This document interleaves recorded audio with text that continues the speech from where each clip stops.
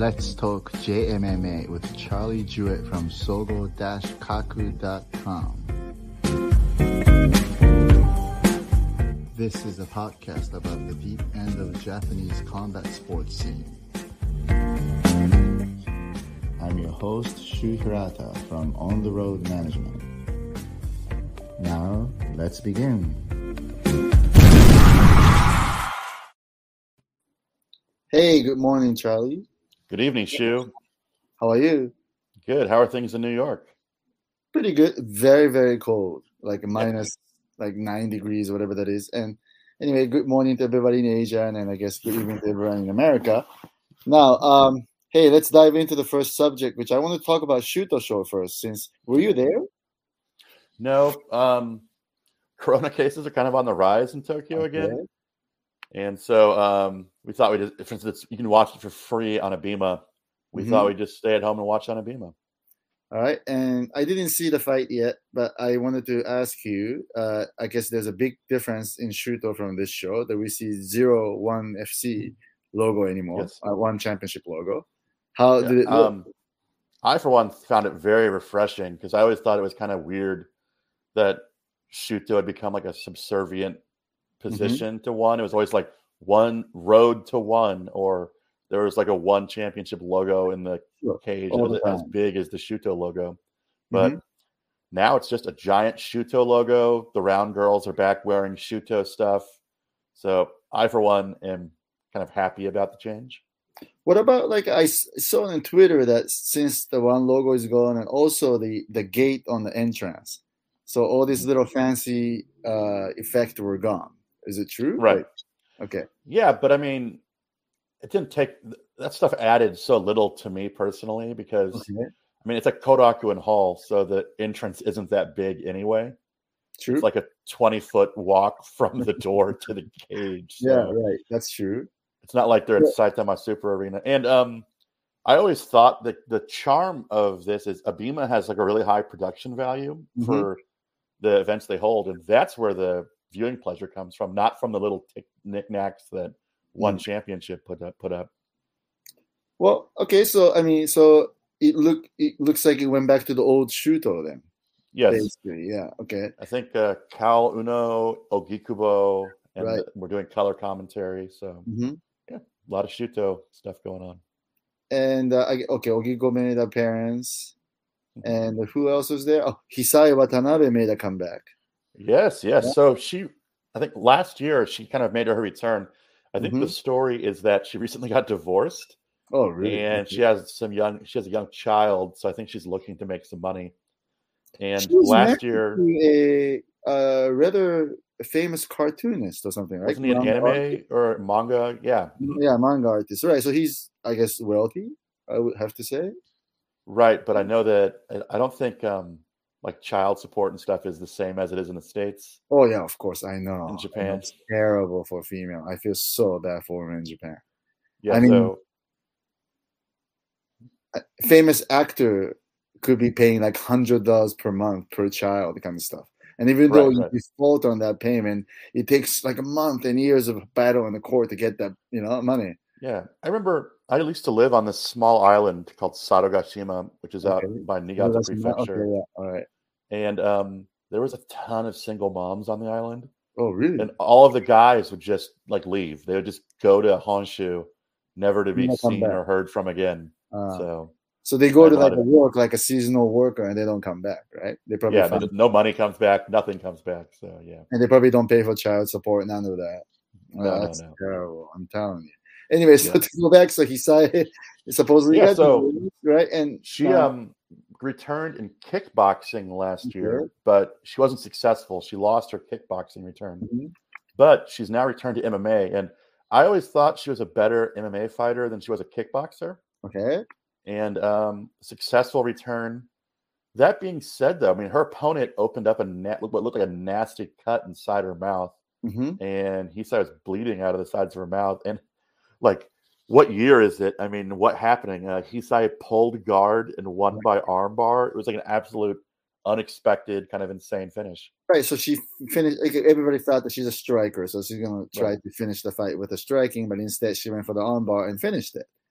And and I saw the photos of it, and she looks like she had what is it, purple hair, and like weird hair colors. Yeah, she like had her hair dyed black with purple streaks in it. She was wearing her trademark leopard skin outfit. Okay. Now, how did she look as a fighter? Did she look like she was like same as before, or? She looks physically strong. I know she's been working at a kickboxing gym even when she wasn't training. So she's been active in personal training. And but when she went up against the younger opponent, her opponent looked faster. Okay. Her opponent was able to hit her. And I think that's why she pulled guard. Okay. And so I'm kind of curious to see what happens when she goes up against higher level competition, because she's never been that good on the ground despite winning by armbar yesterday. So I'm kind of interested to see how this goes forward. Now, the good thing is, for her at least, is that Shuto's atomweight division isn't like super stacked. A lot of the girls in there have like 50-50 records, or they have kind of negative records. Right? Yeah, okay. Mm-hmm. Mina Kurobe is a champ. Actually, right? She lost the title recently to Satomi Takano. Takano, right? Yeah. Okay, so she's a champion. Yeah. Mm-hmm. And but Kurobe fought yesterday. She won kind of a dominant victory. Because I think Shuto's calling like their Infinity League. Yeah. Where they're putting on all these women's 48/49 kilo fights. And it's kind of interesting. A lot of them are quite young, and then you have a couple of veterans involved in there as well. And they had this girl yesterday named Miku Nakamura, who for some reason Shuto uses all the time. She fought like 4 times last year. Maybe she sells tickets. Yeah, she's from Osaka. Maybe she sells tickets. And I liked, when I watched her fight yesterday, what I liked was she threw a lot of standing elbows. Oh. And you don't really see that a lot in the Japanese promotions, even when elbows are allowed, because the people are so used to not training them. But it was nice to see that. So, but I expect in this division, Chihiro Sawada is also involved from AACC. Yeah, she's a really high-level wrestler. And so I'm kind of interested to see how she does. Is Megumi Sugimoto also that weight class too? She is. She fought yesterday, and she won against a girl making her pro debut, but it was a hard-fought win. Right. So that means that Shuto is slowly stacking up a 105 women's division. They are. Yeah, slowly. Yeah, so they kind of have the nice balance, because, I mean, is Hisai Watanabe going to? I think she's only going by Hisai now. Mm-hmm. Yeah, I saw that. Right? And different kanji, different kanji character. Right. Maybe she's like symbolically about her new fight, like her new career. But you have fighters like her. You have Mina Kurobe, and you have, on a little lesser degree, Megumi Sugimoto. You have kind of some name value, so that brings attention to it. And then you have all these younger fighters like Sawada and Nakamura, who you're building up as well. So I think it's a good combination of veterans and young prospects. So that's good. That although the Shuto is no longer supported by one, but it looks like it went back to the old Shuto, and now they're developing women's league, right? I mean, it's like a good women's atomweight divisions. And on top of that, I also wanted to ask you, like I always talked about these two guys, which is Patrick Usami and Nia Nakamura, which is the two fighters, so-called quote-unquote graduates from the Abema TV's fight reality show called Dreamers. Yes. Mm-hmm. Now, how were they? Because by looking at the articles and the reactions from everybody, both looked pretty solid, no? Yes, they looked. I was just laughing the entire time. This is completely unrelated, but whenever I see Patrick Usami's name up there, I was just laughing because it just reminded me of Wild Usami. Because I believe their names have the same kanji. Right. So I just kept laughing the entire time because I couldn't believe it. I was like, oh, another Usami. But no, they both looked good. I was impressed because the Shuto card started out kind of weird in that you had like fighters that were 0-1 that were like 42 years old fighting. But as it went on, they started highlighting the prospects more. And people like Patrick Usami and Minu Nakamura were some of the more interesting ones later on in the card. And I think all the promotions during Corona kind of have a problem filling out a whole card with solid fights. But I think Shuto did a good job near the end of having these interesting prospects, which to Shuto's credit is something they've always done. Like Shuto's always produced top level talent. Oh yeah, of course, because they had the solid, probably the best amateur league in Japan, right? That's where all Right. the good fighters are coming from.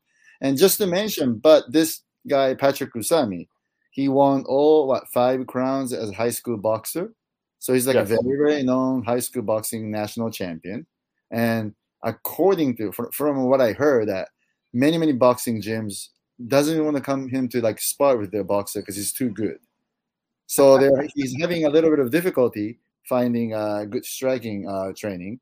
And just so you know, both Patrick Usami and Nia Nakamura are fighters that belong to LDH, which is the like big entertainment company, and it's coached by Yushin Okami. Right, and that's the entertainment company that kind of has the goal of creating world champions, right? Yeah, exactly. So here's what it is. I mean, I kept telling you this from a long while ago that Dreamers is like the only farm system of the Japanese MMA. And right. I'm telling you, they have a very good looking talent next season too. And now obviously like Patrick Usami and Nia Nakamura. What do you think? Do you think they're ready to fight like maybe 5-0, even 6-7-0 guy, like the top solid guy from like America, or? Yeah, I mean, I'd be interested in seeing it. I mean, they're both flawless to date, and you kind of need to gauge them a little bit better against some higher level opponents. Yeah, that's what I was wondering, because then, Lia Nakamura to begin with, he is a very good, like a wrestler to begin with, Right.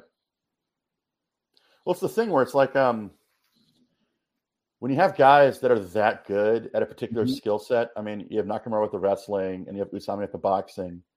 You kind of need to test them against higher level guys just to make sure that they're learning the other aspects of MMA as well. Right.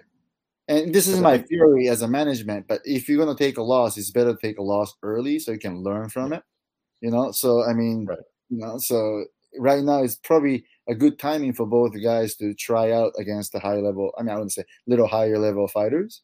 Yeah. Because I would say their matchmaking is a little bit protected. It's not like they're really facing the real top guys there.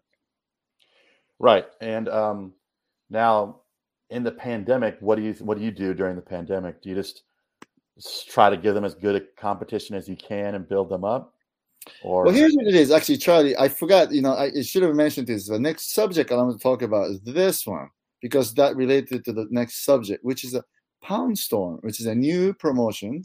It's actually a new event. It was announced in Japan, but not that many people are writing or talking about it, right? Right. Yeah. Yeah. Okay.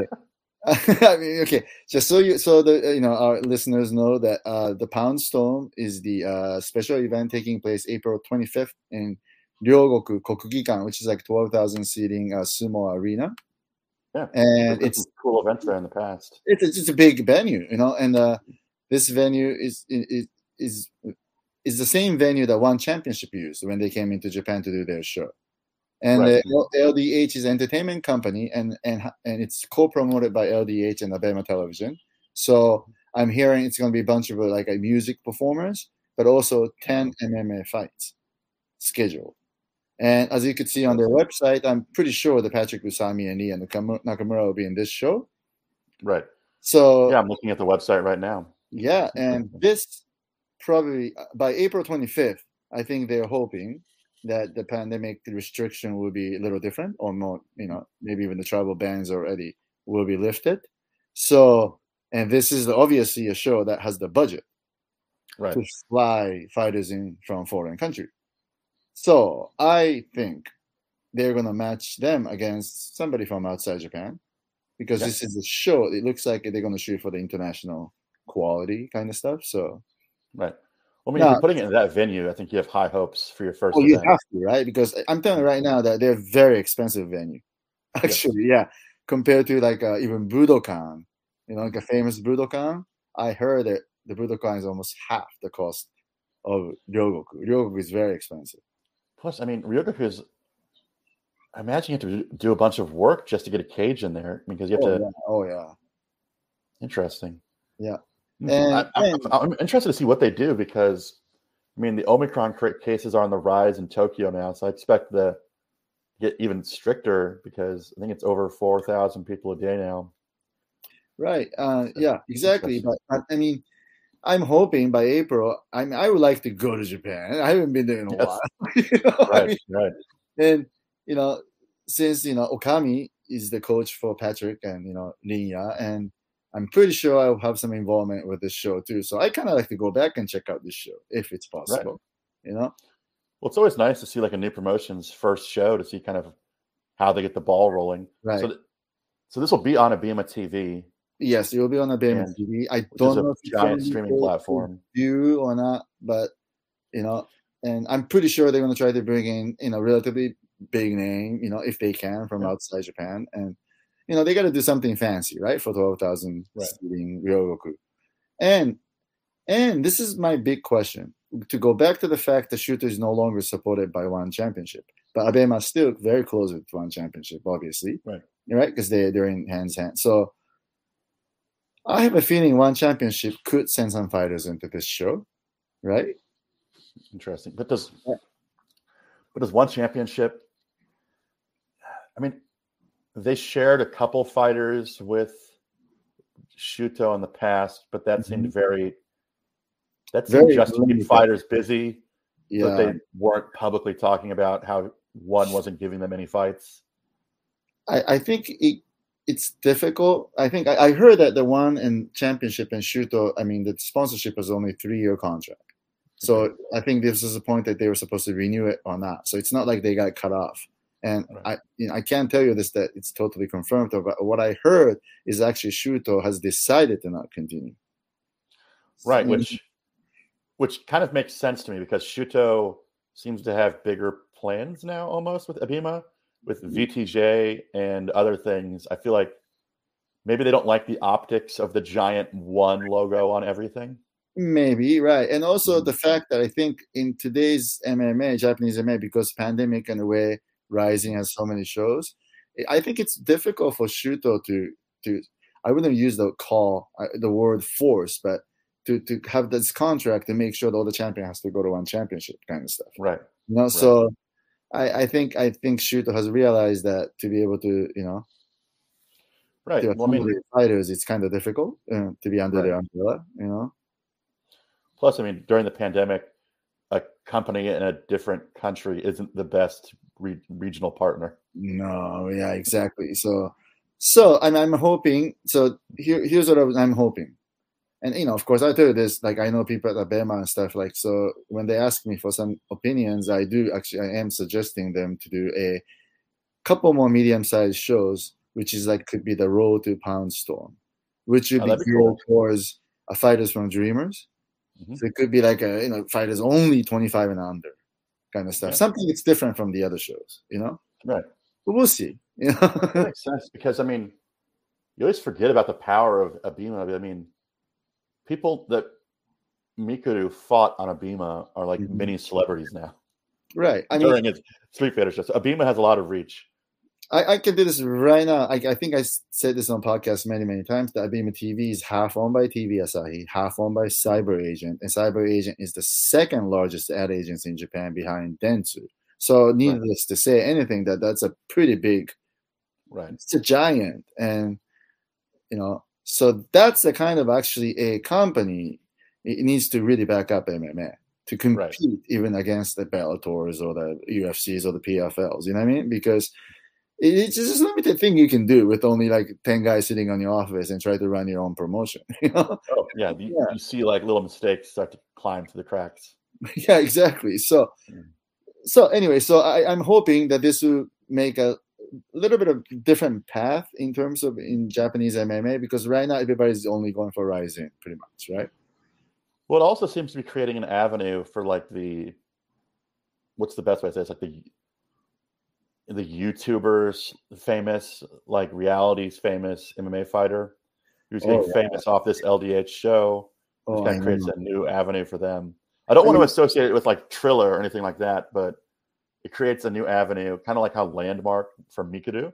Yeah, exactly. So it's always nice to have a new option for certain fighters. I think obviously it seems like even one of our clients, like Ren Hiramoto, who only had one fight in Rising, but he's getting all the hypes and getting all the attentions, and obviously he's suited for shows like Landmark or like for Abema, right? It's basically for internet pay-per-view, It's a totally different market that Japanese MMA really never had, right? Right, because the nice thing about Abima is, for the most part, it's free. Yeah. And there's no commercials or anything. Mm-hmm. And so I think a lot of younger people enjoy it. Right. Because they can watch it on their phone. Right. I mean, I was watching the One Championship show last week, and I think in Japan there was like about 150,000 people watching the show. Mm-hmm. And so they get pretty good numbers. Yeah, I mean, you do the math because even though they're pay-per-views, there's a different way to buy their pay-per-views. Depends on your membership, right? It's between like 3,500 yen to 4,500, whatever depends. I mean, if you let's say even 50, think about the money you're coming in, right? That's much higher than tickets you sold on Korakuen Hall. Right. So, and as if you could see on those viewership, I'm pretty sure they're selling pretty well, right? Some of the shows, right? So. Well, I don't think they care about the ticket sales anymore because I was watching the Shuto show and the crowd looked pretty empty. Oh, but really? I think that might just be because this was the first weekend where like the Corona numbers have significantly risen. I think people might have been hesitant to go out, but I don't know if Shuto cares because I think all they really care is about the Abima connections. Because I don't think they're making that much money from the ticket sales at a Korakuen Hall. I mean, here's what it is. I always said this, but let's compare this to like Invicta Fighting Championship. It's almost the same thing. They have a venue at 2,000 people kind of venue, right? Yeah. They rely more.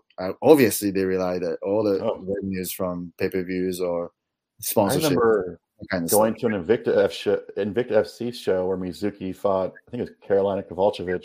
Yeah, I think it was in a little bigger venue, right? Was that in Iowa? I think it was in Kansas, but it was a bigger venue than usual. I saw her fight in Iowa once. Huh? Maybe. No, I'm like, have you places? So. No, she might. That might have been. Is it Beck Rawlings? No. But I just remember that. Whenever we went, we were in a hotel and there was nothing else in the town. It was like in Davenport. Right. Jens Pulver was doing commentary. And I remember Jens was there. It's kind of funny because you go to the event because you're so used to watching it on Fight Pass, and you realize that there's like 100 people. There's like nobody has come to watch this show. That their entire business model is built off of the stream, which is the modern way to do it. That's what money is. But it only makes sense, right? I mean, so you don't have to rely on those ticket sales. You don't have to actually, rely on the grand scale of things. Those ticket sales are nothing compared to what you could make from streaming. Oh yeah, exactly. That makes sense. Mm-hmm. Right, and it could be all free tickets. Who knows? Just to back the seats, right? I mean, so I mean, in the same way, I think it's obviously because of Abima TV. I think Japanese MMA has found a different, revenue. For. Oh, because I got to say, I was watching the replay of Rising 33 on Fuji Television because we recorded it, and that is an awful pace at which to watch MMA. Really? I mean, they really. When you're at the live venue, the break between some of the rounds are longer than a minute. Like, what's kind of going on over here? And then you realize it's just another commercial break because Fuji TV is just pumping out the commercials. So it's such a slower pace that I can't take it. But Abima has no commercials. I'm spoiled. I'm spoiled by Abima. Right. So I'm telling you, Abima is really for the younger audience, and I'm telling you, when I watched that like a series Succession, and they say like when the guy is trying to buy a local TV station, the other guy says, "TV, is that the little box you see on the corner of the gym?" Yeah, I think that's what it is, right? I think basically for the young guys. Well, anyway, so to go back to let's talk about Rizin. I think everybody in Japan still talk about Shibata and Kubo, and Rizin. I think it was bad timing, right? I think it was bad timing because this happened, and then there was nothing else to happen for a while. So everyone's been focusing on this because no other Rising announcements have been made. And this is just kind of floating in the air of the major controversy from the New Year's Eve event. What point is this? I mean, it seems like only the Japanese media, only the Japanese fans are talking about this. I hear almost like nothing from outside Japan. Well, I mean, the details of it are almost funny now. I mean, Kubo is claiming that he has Asperger's and ADHD. Yeah. So he's easily manipulated. And Shibata is saying the fight was never fixed. Yeah. That he said it was fixed to make Kubo drop his guard because it was his strategy to win the fight to make Kubo think it wasn't a real fight. And then Sakakibara's comment is there's a clause in the contract against fight fixing, but there's nothing in the contract about pretending to fix a fight to get an advantage over your opponent. So there's nothing we can do about it. But in the future, we're thinking of adding a clause that says that. And Well, it reminded me of what you said about how the contracts really aren't that important. Right. And the bottom line is that wasn't totally fixed because they didn't decide on finish, right? They didn't decide on ending. Yeah. So it was wasn't like finished because Shibata was never intending to do what he said he was going to do. Right. So he played a mind game, and the mind game that they made Kubo think they had some kind of a gentleman's agreement. They didn't, basically, right? So, but I think I wanted to ask you this because, I get a lot of emails and calls from like sponsors and stuff, like my fighters' sponsors, and some people who doesn't think good thing about the Rising, and they're like all complaining, and you can't believe the Sakakibara decided to not penalize these two guys, like they didn't ban Shibata, he didn't ban Kubo, and that's a bad decision making, and it sent a bad message to the public. And some sponsor even called me and yap and said like you should have them release Naoki and Ruka and everybody because just because of this fixed fight issues, UFC will never sign anybody from Rising anymore. I mean, has nothing to do with that, but like they get very over dramatic about this. My whole thing about it was, I think the Rising doesn't want to open this can of worms. Mm-hmm. I don't think they want to have the discussion about fight fixing. Right. I mean, is there any? I mean, do you think they have to clarify and penalize Shibata to begin with to Kubo? Well, I think some people want that. Like I've noticed mainly foreign fans want that. Mm-hmm. But in my impression, Japan has always been a lot less legal centric than the U.S. Yeah. And I thought that this probably got resolved behind closed doors. Of course. And Shibata already announced that he's not fighting again. Now we'll see if that actually happens. You do not believe anything what Shibata said. Everything's act for him. And after this video, after this announcement, I saw that Shibata was dancing around, all relieved that he's not getting sued, right? And announced I think Shibata has a good point in that you have no grounds to sue me. The fight wasn't actually fixed. Mm-hmm. And I don't think Rising wants to open this up because that's just going to bring up what the old Takada Coleman stuff and some of the stuff from the past. I don't think they want any of that being brought back up.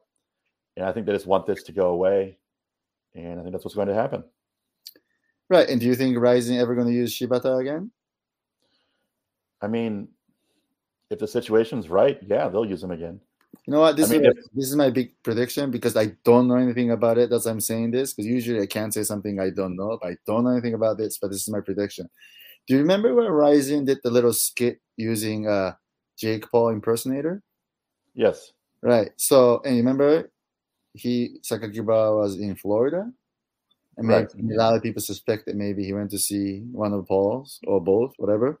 Right. And I don't know Paul brothers are famous enough in Japan, but I think if you're an entertainment promoter, you will always leave that door open for the possibility, just a slight possibility, that maybe Shibata versus one of those Paul brothers. Well, especially now that one of them is training in MMA, it looks like, right? You're right. So it might make sense, right? If Paul brothers became big enough in Japan. Right. Right. So in that sense, I guess it doesn't make sense to totally cut off Shibata just to see what he's going to generate for this year. No, I wouldn't cut him off just because, if they did Shibata versus Kubo again, I think it would generate a lot of interest. I think that the way that they're able to make stories work with through Rising Confessions and how they promote, they could make Shibata or Kubo successful if they fought again. Exactly, and in the bottom line is I think Sakakibara confirmed that he will use them again, right? Right. Basically, not to be 100% believer of the phrase "all press is good press," but the controversy did bring a lot of attention. Yeah, it did. Videos talking about it were generating over 1 million views. Right, and it seemed like a lot of the YouTubers who are friends of Shibata were just like, "Oh, Shibata, you're so stupid and funny." And so it seems like it was almost like a gag the whole time. Right. So, and the general public is actually, when they talk about New Year's Eve fight, most of them talk about Shibata and Kubo now. You Right, know, and no one's like they all forgot about the Bantamweight Grand Prix or like everything. You know. I do think an important factor of it is that it always felt like a pro wrestling match, Yeah, of course. and that it was kind of a ridiculous match from the beginning. Mm-hmm. I mean, I would think we'd be having a very different discussion if Kai versus Ogikubo was a fixed fight than if Shibatar Exactly. versus Kubo was, yeah. Right, because everybody sort of expected that even if it's not a fix, there has to be some kind of gentleman's agreement or mutual agreement. Yeah, right? because when Shibatar's running around like an idiot, a skilled fighter can just knock him out during that. Right, So there has to be some type of agreement to let him do that kind of stuff. right. And I think from my point of view, I think Japanese public, some very harsh, critics are being too harsh and calling them, labeling them that was a fixed fight and blah, blah, blah. Because to me, that's almost like a sort of like a unwritten rules in Major League Baseball. It's almost the same. Right. Yeah. So, well, I mean, I feel like hardcore Japanese fight fans are super strict, super quick to jump on people. Right. And it's not MMA fans, but the classic example would be the pro wrestler that killed herself due to online bullying. Mm-hmm. I just feel like some of these guys have no lives and they just spend all of their time online criticizing. And the recent example of it that we can segue into is Panchan Rina has been receiving a lot of hate online recently. Oh, yeah, because she was asking to do a kickboxing rules fight against somebody instead of MMA rules. Right. She said she wants to fight Siwoo Park, who she's fought before in kickboxing. That's true. So right, she was like, she was like, Siwoo Park, let's do a kickboxing match in Rising. Mm-hmm. And I don't think Siwoo Park had an issue. Her response was just, I'm not really concentrating on kickboxing right now. I'm an MMA fighter. Right. If you want to have an MMA fight, we can fight under MMA rules. Mm-hmm. And then afterwards, I think Panchan released a video where she said, at one point, I thought about fighting in MMA, but my goal right now is to just concentrate on kickboxing and to bring kickboxing to a global stage, which, I mean, all fine comments to make, but these fans went absolutely nuts. Like, how dare you not want to fight in MMA? Why are you in an MMA promotion if you're not going to fight in MMA? And they're all like, she used to be like an idol, and like a model, and they're all digging up these like videos of her and stuff and posting it all over line and making fun of her. And my whole thing is just like, she's never said that she was an MMA fighter. She's always maintained she's a kickboxer. Right. And you guys are freaking out over absolutely nothing. I mean, you can dislike her. That's fine. But you don't have to like berate her publicly online nonstop. You know what? I think it's Japanese are very, in general, they're very critical, harsh on one mistake. Because I think the big difference between American corporation and Japanese corporation, in Japan, if you make one mistake, you get demoted. And you will need like 10 good stuff to make that up. In America, it's the other way around. You can make like 10 little mistakes. Who cares? If you do one thing, you're going to talk about that forever, right? Yeah. So, no, I'm telling you, there's too much pressure for everything in Japan. Well, it's kind of weird too, because I don't even see it. I don't think she made a mistake. I think not at all. People just want to see her in an MMA fight because she's in Rising, and I think she's wisely. I think it's a smart move is not doing it because she has no grappling experience at all. I mean, she's barely gotten into kickboxing. And Rising have tried women's kickboxing, obviously, so it's not like she's asking to create a brand new division or So I mean, come on, right? I feel bad for her, you know. You get bashed on those Twitters. No, I mean, they are, because she did all those like stupid idol videos where it's like, in this video, I'm going to be making noises like a cat. Or in this video, I'm going to be eating a popsicle or something like that. And they're just like pulling all that stuff up. That's too bad. I hope people stop that, find something better to do, you know? And now let's talk about this one real quick because no fights confirmed for Rising, Landmark, and Trigger Show. My wife and her friends were last night. They like that the New Year's Eve hangover is finally over. The bliss from New Year's Eve, and they all realized, they were like, "Wait a minute! Not a single no fights have been announced for the show that is happening in like less than a month.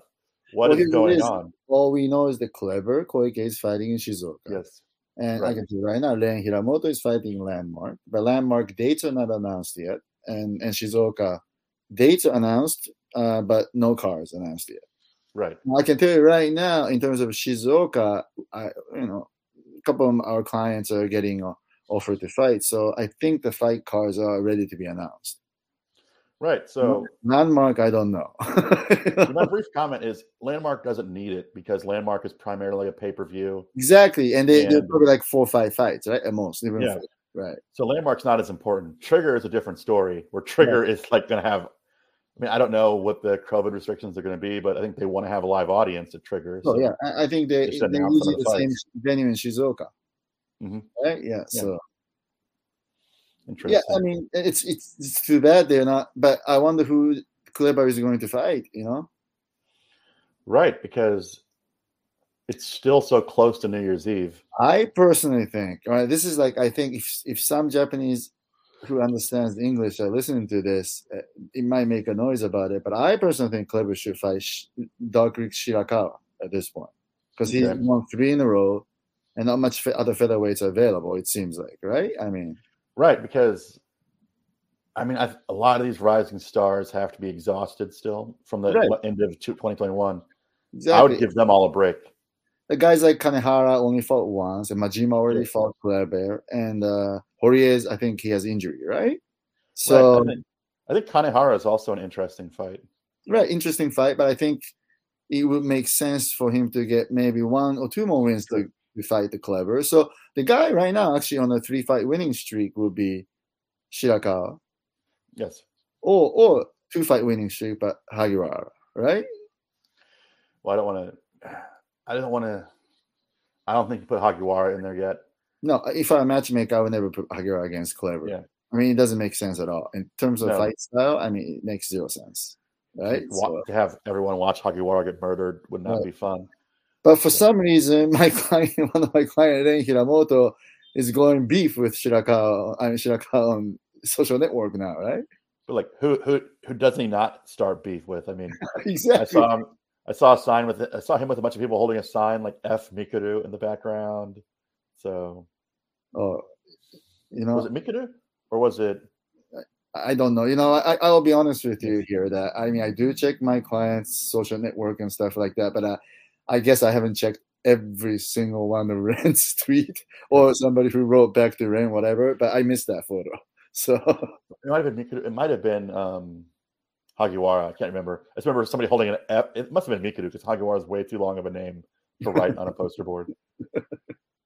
Yeah, I mean, so I guess there's different world. I mean, I think it's a little different from like so-called old traditional hardcore fans, right? Like the MMA. Right. Anyway, so it's a different crowd there. So I personally think Shirakawa should fight Kleber, but for some reason, many fans believe that Ren should fight Shirakawa, and they're like, even like I pointed out on Twitter early this morning that no, we never discussed about Shirakawa with Rising, not even once. Not even the word Shira or not even word Kawa.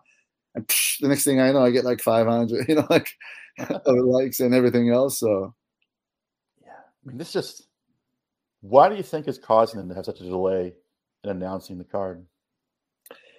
I honestly don't know the real reason. I can predict few, but those few predictions are something I can't really talk here.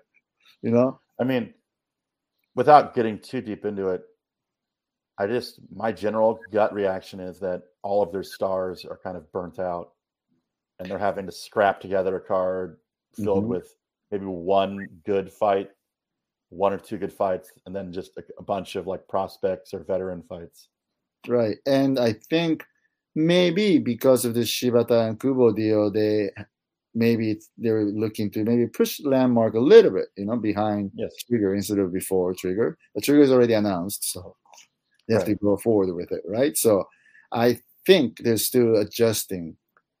Right. And personally, if they push Landmark after Trigger, I like that better because I still like to try to bring Duke Rufus and Sergio Perez to corner Ren. But right now with the quarantine, it's almost impossible, right? So where do you think, any guesses on what Landmark they want to have it at? Oh, last time was Tokyo Tower. Yeah. Well, here's what it is. I can talk about this right now. They had the little discussion about doing. It was way before Landmark. It was just the idea. It was never offered or anything like that. But if they were to do Mikuru against Ren, that kind of fight, they were discussing the idea of doing the pay-per-view show and selling only maybe 100 tickets for exclusive 100 members for like $10,000 each, and do this at the foot of Mount Fuji. Because in Japan, there's an interesting, big music festival called Fuji Rock.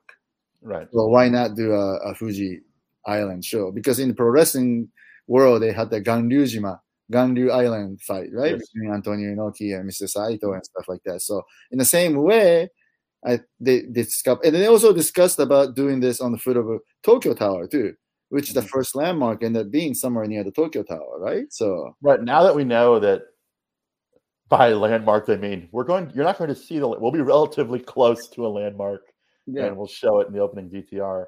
It could be anywhere, but it could be it could be like I don't know. I forgot. I think Genki Sudo or somebody has held not an MMA fight, but some fight event, grappling event or something, in relatively same and famous big temple. And it looked that's really, that's what I'm interested in, because that brings out like my inner child Mortal Kombat / Street Fighter background. Perhaps maybe temple with a big statue in the background, whatever. Yeah, exactly. Yeah. So no, I'm really hoping Landmark to do something like that. Right. Yeah. So let's hope, and we'll see. I really don't know anything about Landmark. So we'll see. Right. Now, before we go more, I want to talk about Deep Jewels, because it seems like Deep gets all the fighters from Rising. Anyone who wins in Rising gets the shot in Deep. It's smart because it makes the relationship so beneficial to both companies. Mm-hmm. Because now, I mean, this show has Saudi Oshima on it, and Nisei, and Siwoo Park, who have all won in Rising. Right. They're all fighting on a Deep Jewels card now, which has got to help Deep Jewels sell tickets and get attention. I mean, here's what it is. I know for the fact that Deep Jewels almost never had a problem selling tickets. Right. I mean, not just because it's not like they do in a big venue, but also at the same time, they really have a real solid fan base. Mm-hmm. So if the venue is like 600 people, like a Shinjuku Face, they sell out pretty quick. Well, this venue is also a smaller venue, but I love this venue. It's at New Pier Hall. Right. I haven't been there yet, but how big is it? What's the capacity there? I want to say, my guess, 500-600 people. Okay, yeah, all right. But it's inside of a hotel that's used for wedding venues. Nice.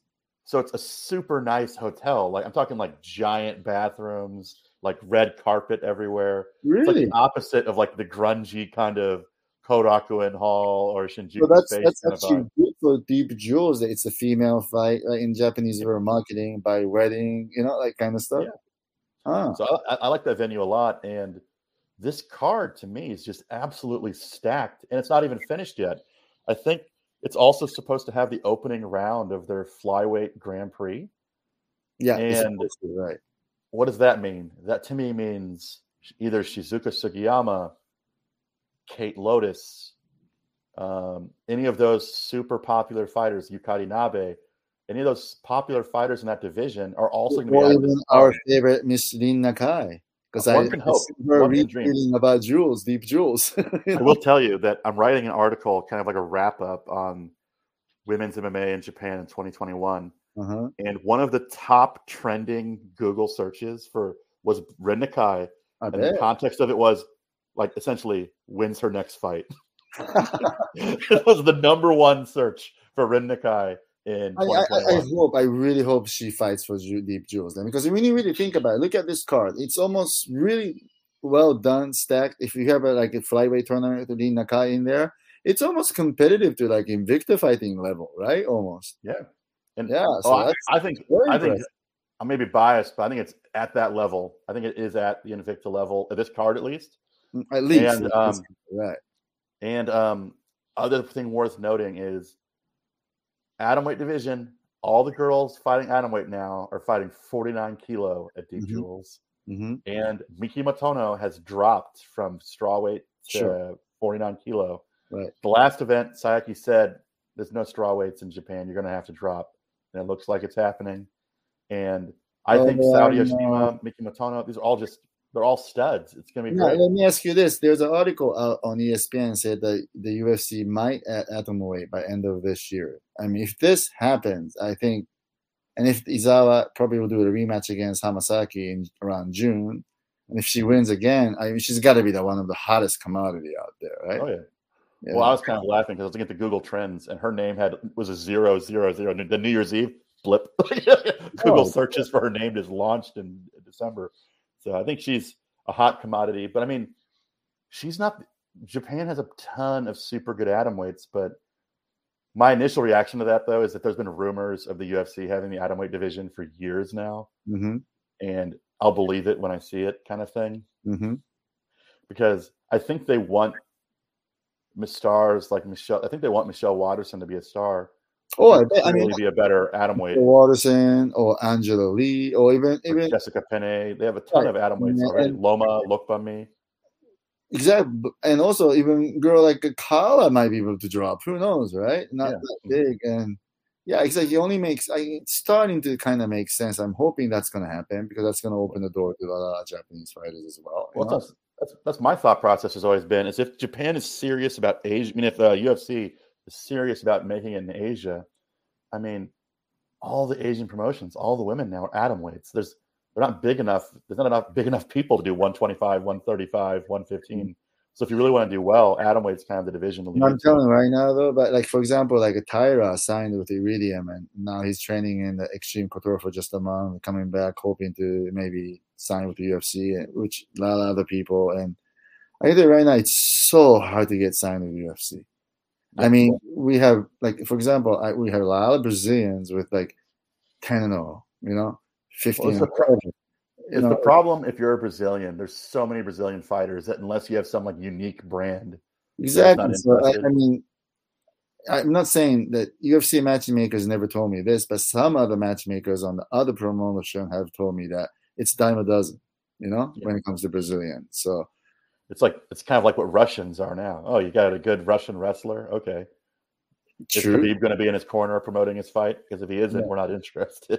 Right, and the point is that in terms of Japanese fighters, if you're good and if you're winning in Rising, if you're a champion there, of course you have a championship clause. It's not like it's so easy to get out. And obviously by that point you'll be making way better money than 12-12 or 14-14 to start. You know what I mean? So it's kind of difficult, I think getting back to not the UFC, but with the atomweight division in Japan, I think the pandemic has kind of forced it to grow. Yes, in a way. I think Rising's old strategy of bringing in foreign fighters wasn't good for the division. Mm-hmm. It allowed them to build stars, but it didn't because they were just kept using the same 3 women over and over again. And now, since they've been forced to kind of use internal fighters, it's helped this new generation step up to the plate. Right. Same thing for the men's too, right? That's why they did the 16-man bantamweight tournament, and I think the fans are predicting maybe featherweight or the flyweight tournament this year, right? So that's going to create another stars, So it's almost been like an adrenaline shot to the heart of like the Japanese MMA scene, because now all these fighters are like, fighting and Rising isn't a crazy idea anymore. This is a realistic option. Right. If I put a couple wins together, I could get the call up this year. I mean, Saudi Yoshima, and Seike Izawa both made their debuts in 2020, and a year later it was like, oh, we're fighting in Rising. So I mean, now's the time. Yeah, now is the time. That's why, and I think that's the reason why we are not really seeing only seeing 3 Japanese fighters in UFC. Right. Yeah, and I'm telling you right now, it's super hard because the UFC has the contenders and the ultimate fighters and looking for a fight, and there's 3 other ways to get in there, right?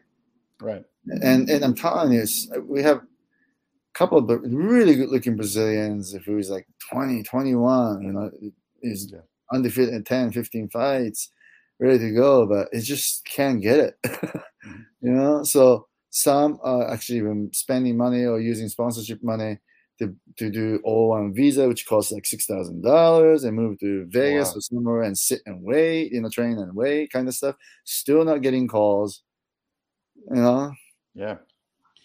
Interesting. It is. What would you recommend? Is it almost better to go to another promotion in North America and just dominate and try to get your name into the North American press? Or Oh, Jesus, it's really hard because, yeah. I'm telling you right now, like, I think that it depends on the way you look at it. I tell you this right now. Like, for example, Pancrase champion Isao. Obvious, he's probably got an offer from Rising. And obvious, he's not taking it. And I heard that he got the offer from the other promotions besides the UFC. I heard he's saying no to every single one of them. So he's only thinking about probably UFC. But he's 33. Sure, he's on like 5-fight win streak, whatever that is. But what are the chances of him getting in there, right? Yeah, because you always hear rumors about the UFC matchmakers. If you get to a certain age level, unless you're an exceptional case, they're just not interested. Because why are they going to put money in promoting you if you're kind of going to age out soon? Unless if let's say they're doing like a show in Macau where the Japanese doesn't require visa and somebody gets injured in the last minute, same theory applies to whatever the place. I think Dutch also doesn't need Japanese visa, Yeah. Or Japanese shows or whatever, right? So we don't have any of that right now, Right. Yeah. So it's really funny. So like, to go back to like some Japanese fighters, I can't name names. Like, for example, I know some fighters like young. If they put up maybe 2-3 wins, good solid wins, they might get picked by UFC. I mean, not by UFC, but now they're good enough to get picked by Rising. Now they fight for smaller promotion. It's hard to fight somebody who is good. That if you win, you have to win against a good guy, right? To sell yourself to UFC. So you know what? Some of the fighter decides to do. They want to follow the path of Michinori Tanaka. What Tanaka did was he said no to all the good offers in Japan, but he wanted to fight for LFA because he just believed winning in LFA is the way to get to the UFC. Only thinking UFC, almost like a UFC addict. But to be able to fight in LFA, so what Mr. Tanaka did was he paid for his own visa, which was $6,000. He had to pay for his own flight to get there. You know what I mean? Mm-hmm. Train at the team and go with the LFA fight. And he fought for 1,750 to show, 1,750 to win. So you do the math, right? Yeah. So, but there are other fighters in the same shoes who's like late 20s who probably may have a chance to go to maybe Bellator or PFL or in somewhere else, but he's just only thinking UFC. And I suggest him to then why don't you fight in the Rising for 1 or 2 fights, right? Go there. No, Rising. What about LFA?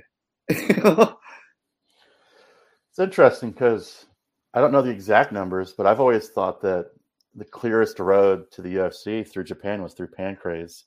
They seem to have some magic where their fighters just tend to end up in the UFC. Yeah, but I think, and also some of the fighters from deep went there, so is Shuto, right? But not too often, right, these days. But I just don't like the sitting out strategy. I would rather you go to Rising, win a couple fights, get the attention of maybe not the UFC, maybe go to Bellator, like you said, maybe go to the PFL. The UFC can't be the only option. That's what I keep telling to many fighters. I believe me, but there are more than a few coaches end up telling me and say, like, shoot, forget it. My boy is UFC addict. Even if you think the UFC has the best fighters in the world, go to the PFL. If you win, you get $1 million. I mean, that's got to be attractive to some people. You know what, Charlie? I have told that to few of the guys who actually got an official offer from PFL. And they're just saying no. Interesting. It's interesting that the UFC's brand is so strong with some of the generation because, in my opinion, the UFC has done so little in the Japanese market. Right. I mean, Bellator did way more, right? And Bellator has done more, and it's worked. I think a lot of the younger generations, like, hey, UFC or Bellator, either one. Actually, younger generation might even prefer Bellator because of Rising and the fact that they might be to go back and forth between Rising and Bellator and fight. I think that's a very attractive thing that's not talked about is the ability that Bellator is you can fight in Japan and for Bellator. It actually is a very attractive thing for the Japanese fighters because many of the Japanese clients are telling me that they prefer fighting in front of their supporters.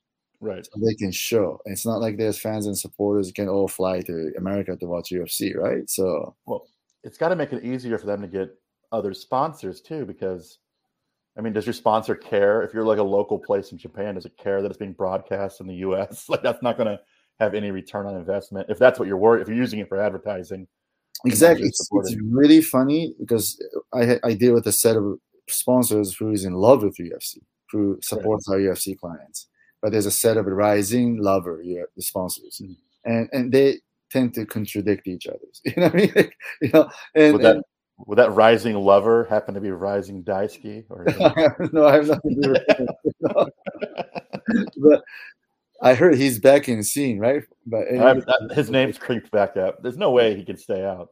Yeah, I know. Maybe he's addicted, right? Somehow, yeah.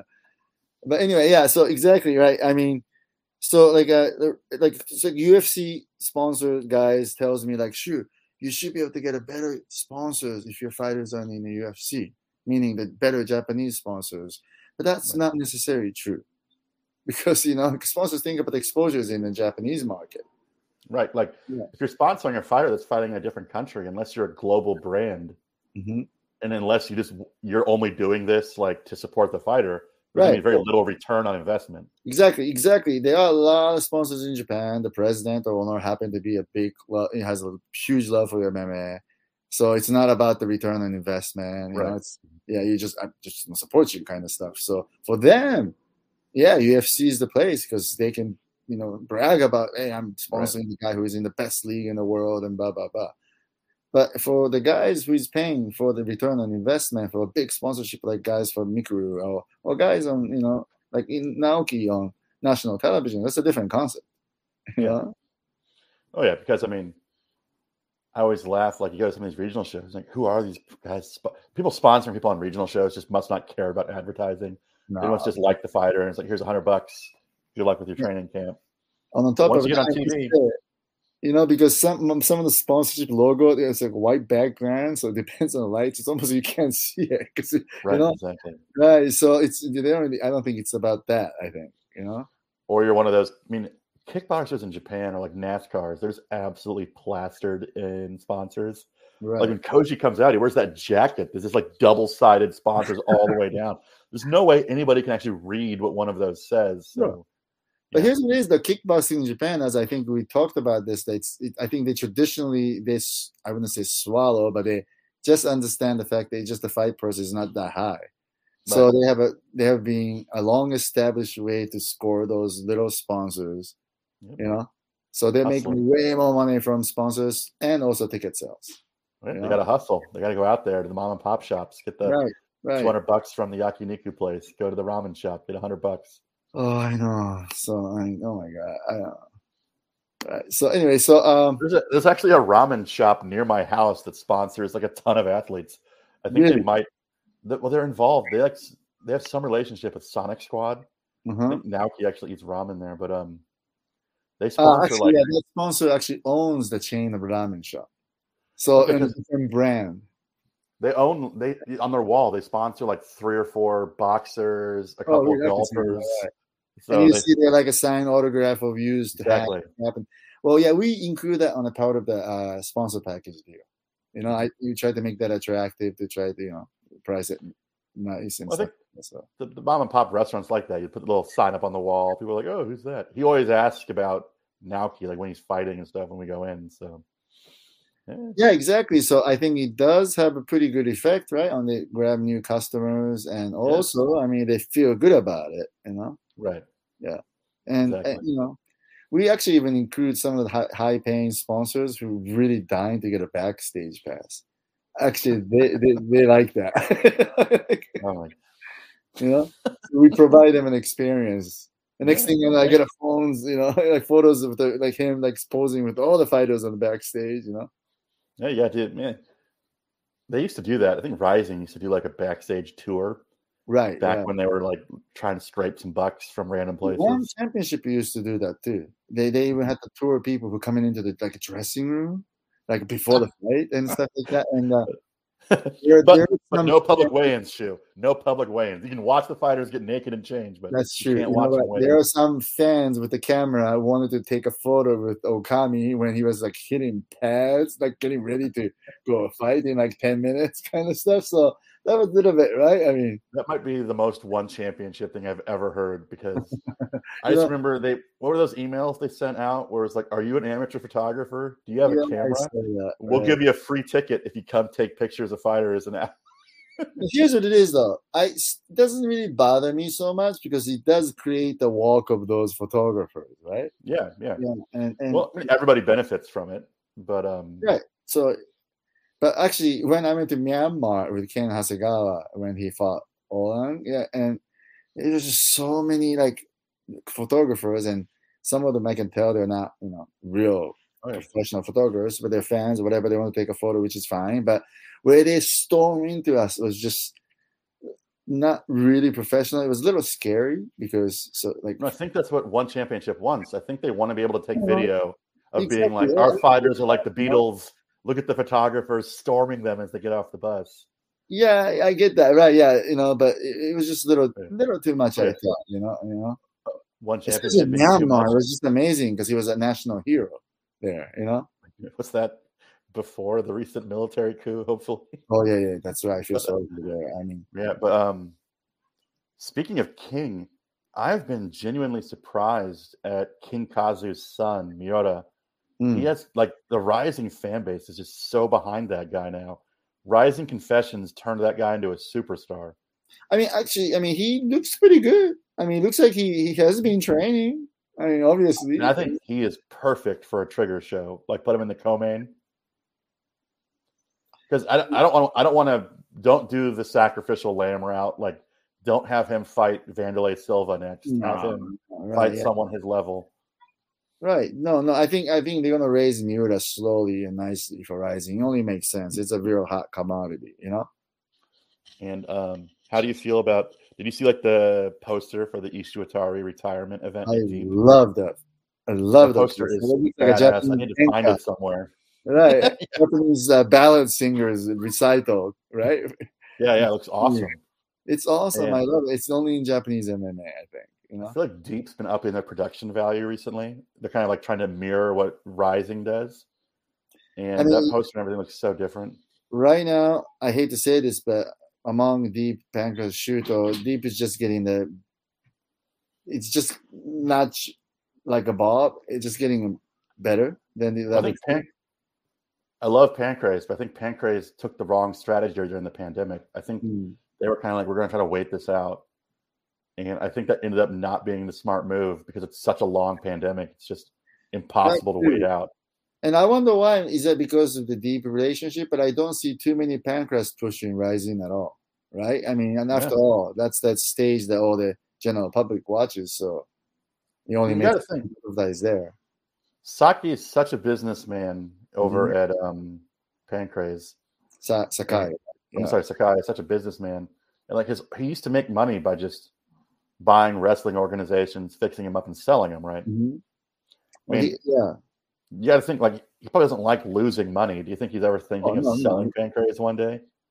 Well, I think he has tried, but it didn't work. And now I can't talk about it, but I think there'll be new announcement pretty soon. I think he's restructuring. I think the organization. I would say so. Yeah, well, Daniels keep asking what's the situation about the Pancras announcement. I can't talk about it, but I'm pretty sure they will pretty soon. Well, it just seems because when you go to Pancrase, they have like such a high production value, and it's such a shame that they don't have like a foreign streaming service at the moment. And I know that they're looking for that. You probably can't say anything, but I know that they're looking for that. That's true. They don't have UFC Fight Pass anymore. So I'd like to see something because it's like a waste because they use such a nice camera. They always put their events in cool venues, and they deliver. I mean, I think Team Date needs to be more visible to the world. So I'd just like to see Pancrase have like a foreign streaming option. I mean, I know I probably bring this up all the time, but I was talking to Stuart Fullerton, the guy that's who was the English commentator for Pancrase, and he was talking about how he's surprised more organizations don't really copy Stardom's business model, where Stardom essentially has their own version of Fight Pass. Yeah. and people just pay a monthly subscription to watch all their matches, and it generates a ton of income for Stardom with them having to do very little work. I mean, I think in the beginning they just found a fan who was passionate, who did most of it for free, and now that they're making money, they just pay for it themselves. So maybe that's almost same as doing your own pay-per-view on YouTube channel too. Then almost. Yeah. I mean, I think isn't that what Deep Jewels are right now on YouTube? Deep Jewels has a pay-per-view, but then Deep Jewels does a domestic pay-per-view. I think you can buy it abroad, but I think it costs like it's the stupid Japanese thing where if you like order it a couple days in advance, it's cheaper. So I think it costs like $20 or $30 to buy a Deep Jewels pay-per-view. But then I think usually like 3 or 4 days later, they upload all the fights on YouTube. You do, right? So you just wait 2, 3, 4 days. It's just like in Rising almost, right? Yeah. So I guess it's a smart business model, because if you're going to if you want to watch it live, you're going to pay for the pay-per-view. But if you're not going to pay the pay-per-view, if you don't pay for the pay-per-view the day of the event, you're never going to buy it. Right. And so it just makes sense to release all the fights 4 days later. It's like a Rising. They have their own like a streaming base. They use that basically, right? Yeah. So it's same way. Maybe Pancrase should do that too. Then I mean, right. But they're back on Abema TV though, right? I mean, they were. In terms I think so. Yes. Yeah, for premium member, you can watch it for free, and if it's not pay-per-view kind of stuff, I think. Yeah. But I just think that at this point, if you don't have a international stream, you're kind of just throwing money away. I agree. I mean, because there's more opportunities out there. Who knows, right? They might be able to score a new sponsor through it, or who knows, right? And so exactly. Plus the exposure. I mean, I remember 10 years ago, it was impossible to find a Deep Jewels match on TV. I know they did like a brief thing with like Ustream, and then they had like those tape delays with Fight TV in Canada. But now that they're on YouTube, I mean, some of those fights are getting like over 100,000 views now. So, I mean, they're getting more attention. I think they're starting to come around to the benefit of putting stuff up for free. Right. Exactly. So, I mean, so Pancrase should do the same then, basically, you know, because... Well, my thing is, if they're not streaming it for money, they should at least be putting it on YouTube for free. Well, at least, to get interest built up in the sport. Right. I mean, I think maybe the Pancrase might think it's only a Japanese fighters now, so just concentrate on domestic. Once they start putting a foreign fighters in, maybe they step outside. But why wait, right? I mean, because they have a budget. I don't know how much. I mean, get one of those English commentators back. They can't be super expensive, and just do the shows on YouTube. I think that's how Invicta FC got started before they advanced to more and more advanced. They can do YouTube and Facebook Live and all the different platforms, right? So I mean, that seems like what a lot of promotions are doing right now. Anyway, right? At least to get. That being said, I am interested to see what Pancrase's announcement is. I'm with you, Daniel. Yeah, I actually have no idea what they're going to announce. Yeah, so I think it's pretty soon, you know. Yeah. Yeah. So we'll see. You know. All right. So I guess we're done for today. Yeah. All right. So I guess we'll see you in 2 weeks. Hopefully, by next episode we can talk about Landmark and Trigger fight cards, right? Yeah, hopefully, we have some announcements to talk about. Yeah, that too. Right. All right. So I see you in 2 weeks. Yep. All right. See you later. Bye bye.